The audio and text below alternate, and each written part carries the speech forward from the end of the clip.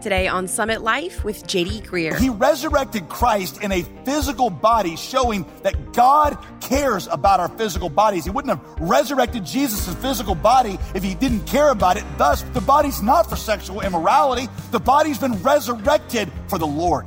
Whatever Jesus purchased with his blood, whatever he raised from the dead, he should have lordship over.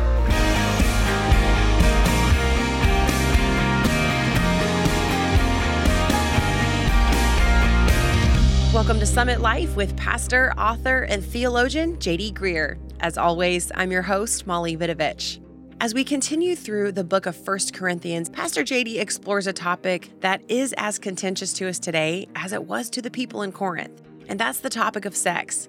Our society has a lot of competing ideas about what sex is for and what makes it good, but God has ideas too. And since it was his idea, I think it's well worth listening to the wisdom that he has to share. And as you can probably guess, today's topic may not be appropriate for younger ears, so you might want to take a moment to put in some earbuds or just listen later at jdgreear.com. So grab your Bible and turn to 1 Corinthians, and let's get started right now. 1 Corinthians chapter 6. As I have told you, Corinth was a highly sexualized society. Sexual promiscuity was so common in Corinth, in fact, that Corinthianize had actually become a verb. If someone was Corinthianized, it meant they had become sexually deviant. Corinth had over 1,000 prostitutes in the city, and that was for a city about, they say, 1/20th the size of Raleigh. So it is not surprising that the church in Corinth was dealing with these things. And by the way, if that could just be an encouragement to some of you, maybe some of you feel a little off being in church because of a sexual past. Like you feel like if people found out about your history, they would not want you here. I just want to tell you that is not true. You should be encouraged. Jesus's original band of disciples included a number of people with sexually dysfunctional pasts, and his earliest churches were filled with people with sexual issues. So please understand, you belong here. It's okay. This is what the gospel is for you. And Jesus' first churches were filled with this. And so we're not surprised when many of us bring these same questions and issues into the church. So feel no stigma, feel no shame. Realize that this is the place for you. Specifically with the church in Corinth, there were some who were even saying that the occasional visit to a prostitute was just not that big of a deal. After all, they said it's just biology, right? When you're hungry, you eat, and then you feel better. It's natural. So in 1 Corinthians 6, Paul wants to show them that there is a spiritual dimension to sex because God made us, here is your nerdy word for the weekend, God made us a psychosomatic unity, all right? All that means is that our soul, psycho, and our body, soma, are one. You cannot really separate one from the other. Yes, it is true that when our body dies, our soul goes on to be with Jesus, and it is disembodied for a while, but that's not the way our soul was created to be. And so when we are in that state, Scripture says that our souls are uncomfortable. We are longing to be clothed with our resurrected bodies because our soul was created to be united to a body. This is not just like a temporary little machine that we're in. Our soul was created to be a part of a body. And thus Paul says he's going to argue that because our bodies and our souls are one, sex is far from a meaningless physical activity.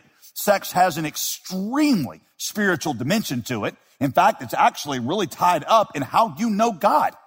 Check it out. Verse 9. Don't you know, Paul says, that the unrighteous will not inherit God's kingdom?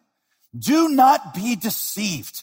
No sexually immoral people, no idolaters, no adulterers, no males who have sex with males, no thieves or greedy people, drunkards, verbally abusive people, or swindlers will inherit God's kingdom. Now, sexual sin is not the only sin that he mentions in that list, but just note how many times he brings it up in just those few phrases there. Verse 12, everything is permissible for me, they say, but not everything is beneficial. Now, I want you to notice the quotation marks around that phrase, everything is permissible. You see, to make sense of this passage, you got to understand what Paul is doing. Paul is quoting some of the popular slogans of the day. I don't know if he got them from literature or poetry or they were song lyrics, but they were popular sayings in Corinth, and then he is going to rebut them. It's kind of like if I were to say to you, what happens in Vegas stays in Vegas. That doesn't mean that I approve of that statement. I'm just highlighting a horrible phrase in our culture, and then I'll offer an alternative. It's like me saying whatever happens in Vegas stays in Vegas, but the regrets and the venereal disease stay with you forever. That's kind of like what Paul is doing here. People sometimes, they see these phrases in quotes, and they think that Paul is affirming what's in the quote. He's actually doing the opposite. He is contradicting what's in the quote. Everything is permissible for me, the statement goes. And Paul responds, but not everything is beneficial. Some of the Christians in Corinth were like, hey, we've been freed from the law, and now we can do whatever we want. And Paul says, look, even if that were true, your freedom from the law was to love God and love others. Are casual, open, sexual relationships, are they loving and beneficial for either you or your neighbor? Paul continues, everything is permissible for me, he repeats again, but Paul counters a second time, I will not be mastered by anything. Being freed from the law does not mean just giving myself over to sinful desires. You're trying to tell me that just because my body desires something, that makes it right? That's crazy talk. If my body says, eat a dozen donuts, which it does quite often, that doesn't always mean it's the right decision. If my body feels like violently raging at the person who just cut me off in traffic, and I may or may not be talking about a real situation, I should not obey that impulse. Scripture tells me what is right. My mind and my reason tell me what is right. My body is the least reliable thing in telling me what is right in a particular situation. Verse 13, Paul addresses another Corinthian slogan. Verse 13, it said, food is for the stomach and the stomach for food. And God will do away with both of them. Now, unfortunately, the CSB that I'm preaching from ends the quotation mark after the word food. But I actually think that's wrong. By the way, the quotation marks were not in the original Greek because they don't use quotation marks in Greek, so the English translators added them, and I think it's the wrong place to add the quotation mark. I think the quotation mark goes after the end of the whole statement because the whole statement is what Corinthians would say. And what it meant was this. It meant this. Food is for the stomach and the stomach for food. Basically, that just means when you're hungry, you eat. That's what it's there for, right? That's what you're created for. And that's all that's happening with sex. Your body has a desire, and so you satisfy it. It's nothing more than any other biological urge. And God will do away with both of them. The second part of that phrase, that was the idea that God was mostly unconcerned with the physical body. What he cares about, what God cares about, is the spirit. One day, in fact, it was said, he's just going to do away with the physical body, and what will remain with God in eternity, all that really lasts, is your spirit. So the place that you know and love God, that's going to be your heart. God's not as concerned about the body, it's the heart. That's the place that you know God. That is something called, you ready for more nerdiness here? That is something called Platonic dualism. The belief that the physical body is basically worthless and only the spirit matters. Plato, you might know, was a major figure in ancient Greece. He'd lived not too long before all this took place. And the place that Plato philosophized was, about an hour away by car, about 70 miles or so from Corinth. And so Plato's ideas were a major influence in this part of the world. Food is for the stomach and the stomach for food, and God will do away with both of them because what really matters is your spirit. But y'all, here's the thing. The Bible never teaches that God's just going to one day do away with your body.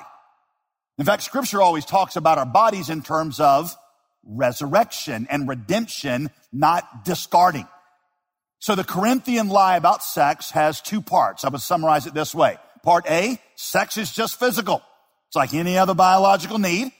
And then part B, what you do with your body really has no bearing on your soul. Now, before we get into Paul's answer, could we just ask, do people still believe versions of this lie today? Yeah. It sounds like this. Casual sex between two consenting adults doesn't really hurt anybody. And we just had some fun for a while. We were both lonely. It was no big deal. There were no strings attached. Or it was just a harmless little affair to break up the monotony. We both agreed it was nothing serious. Or like Katy Perry said in one of her songs, I don't even know your name. It doesn't matter. You're my experimental game. It's just human nature. And I know some of you are asking, how is he up on the latest Katy Perry songs? Well, others of you are like, that song is 13 years old. My kids consider Katy Perry in the genre of classic rock, which hurts me just a little bit, okay?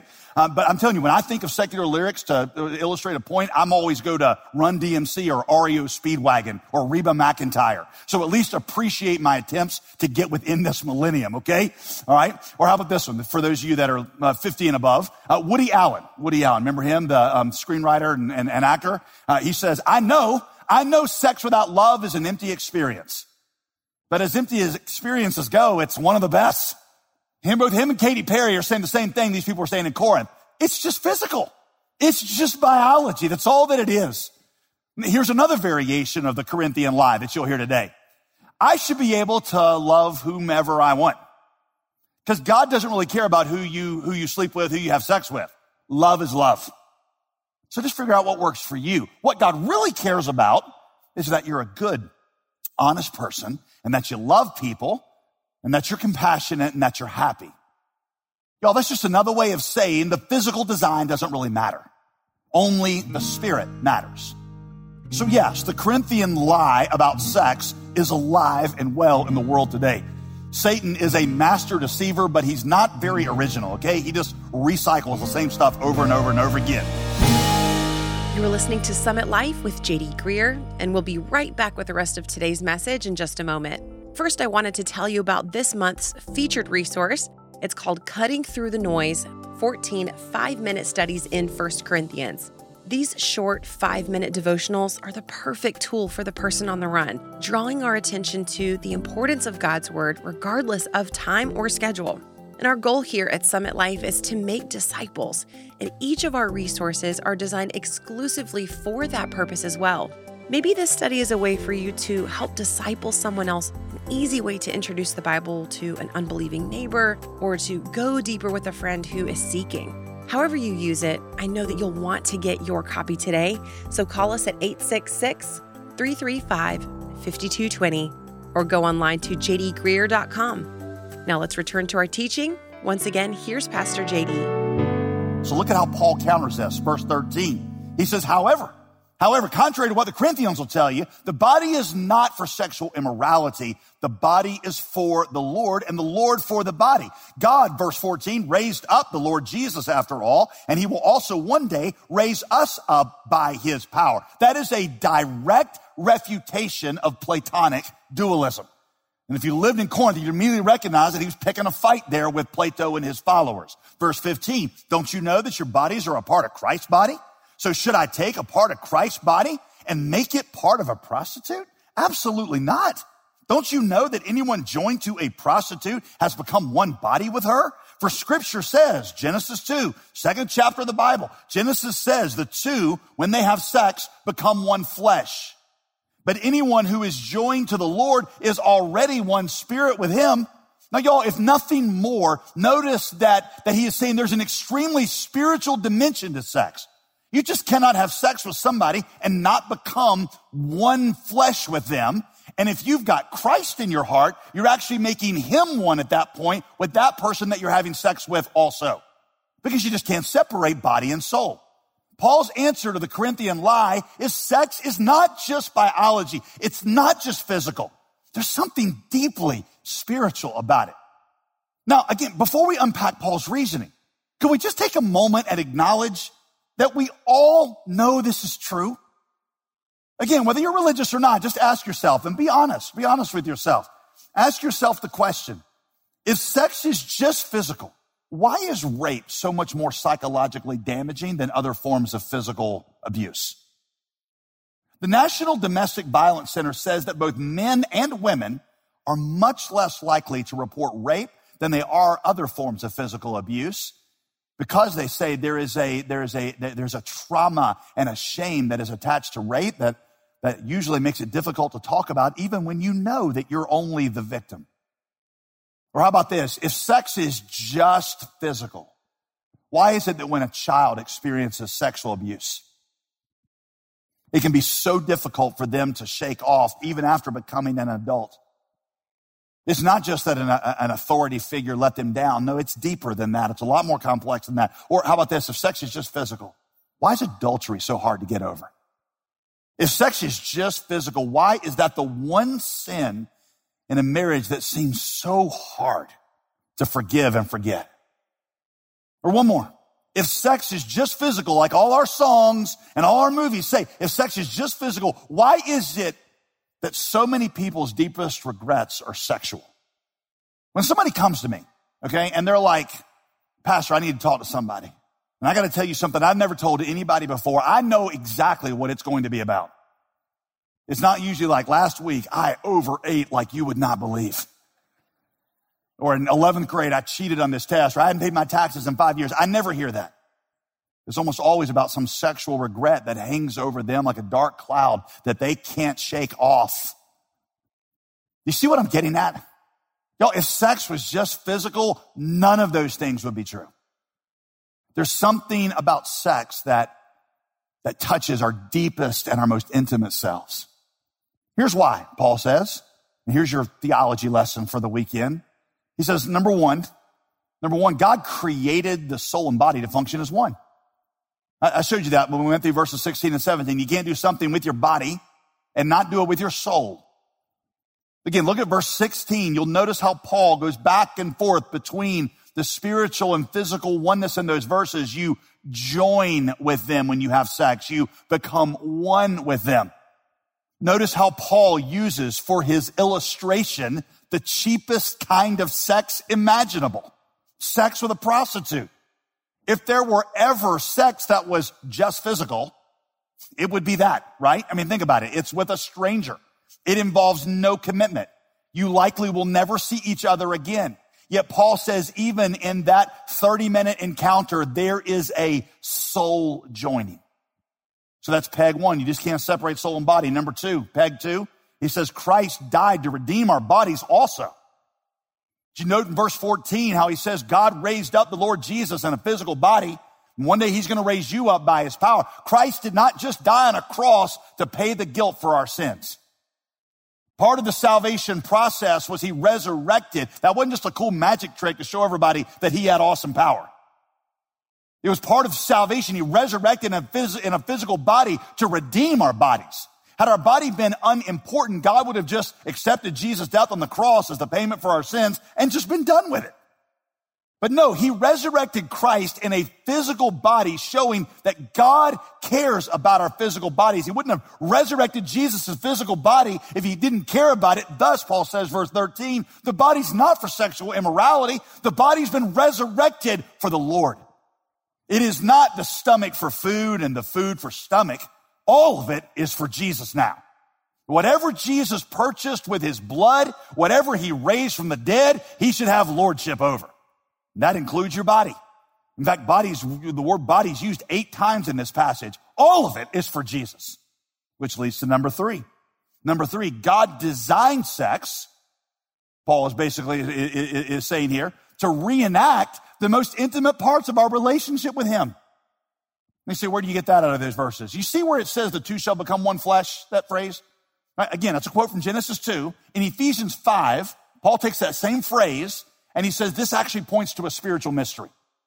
Ephesians 5, let me read it to you. Ephesians 5, verse 31. The two will become one flesh. There's your phrase, okay? All right? Verse 32. This mystery is profound.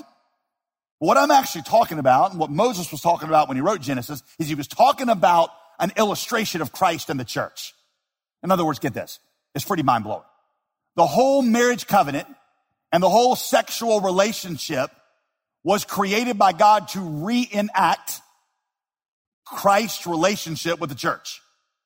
Now think about all the ways. When you make a covenant in marriage, it's like the salvation covenant. You stand at an altar and you unite all of yourself to the person you're marrying forever. What that means is all that is yours becomes theirs. The good and the bad, the liabilities and the assets. It all becomes one. Their debts become yours, their assets become yours. And all that was hers becomes yours. All that was theirs becomes yours also, both the good and the bad.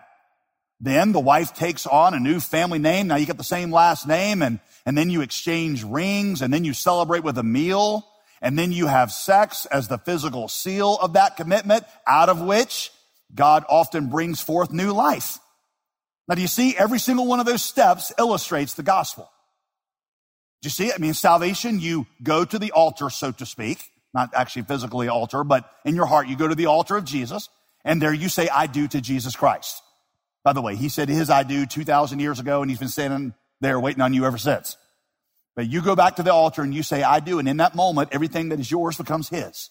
What was that? Your sin, your shame, your condemnation, your guilt. He took all of it and he died for it on the cross so that it wasn't his sin he was dying for. It was because he was marrying you. And so all your debts of sin, all your shame of sin, all your death of sin, that became his. And in the moment you receive Christ, all that's his becomes yours. What was that? Righteousness, eternal life, an eternal inheritance with God.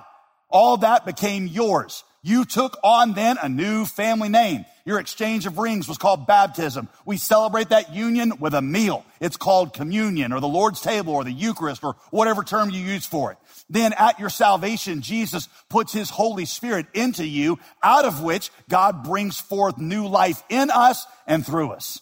You see it? Every step of the marriage preaches the gospel. The act of sex itself is a physical illustration of the love of God. Psychologists have told us for years that the deepest desire of the human heart is to be known and loved. Both components are essential, right? Because to be known but not loved, well, that's rejection. But to be loved but not known, well, that just feels sentimental. It feels like you don't really know me. It feels like you admire me from a distance. Our deepest desire, they say, is for someone to see us completely, to know us fully and still love and accept us unconditionally. That's what's happening in sex as a symbol. Somebody sees you literally uncovered and they embrace and they receive all of you. It's why sex is not just thrilling, it is beautiful. It is because it is an echo of God's love for you. It resonates with your deepest heart because it is something that God created to say, this is how I see you, and I see you, and you are fully known and you are fully loved. Even the complementary nature of sex, meaning that it's between two different genders, male and female, even that was given to us as a picture of our relationship to Christ. Our union with Christ is not a union of identicals, right? I mean, Jesus is fully God and fully man. We're just fully man, or in your case, fully woman, some of you. Right? It is a union, not of identicals. We are alike, but we are different. But what you see in creation is God wrote this all through the creation. Do you notice this? He always uses opposite pairs over and over to produce what he calls the good. Day and night, sun and moon, land and sea, earth and heaven, right? Birds and fish. And on the ultimate day of creation, what's he create? Male and female. Complementary. All that was a setup for salvation.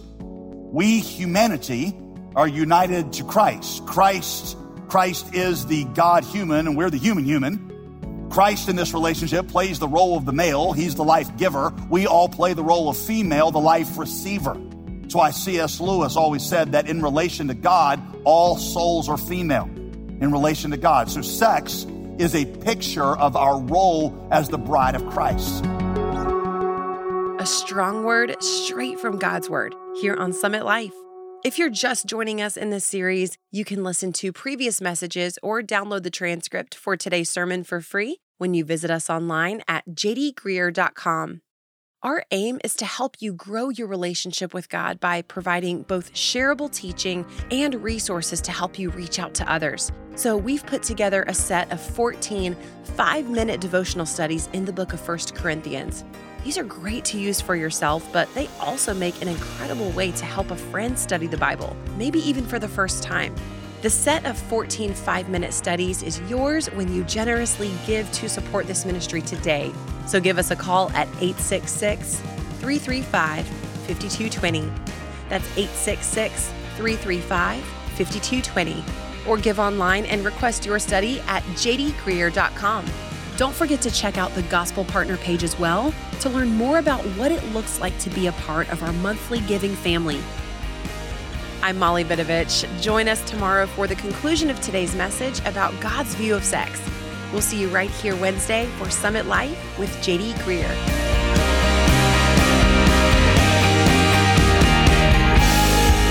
Today's program was produced and sponsored by JD Greear Ministries.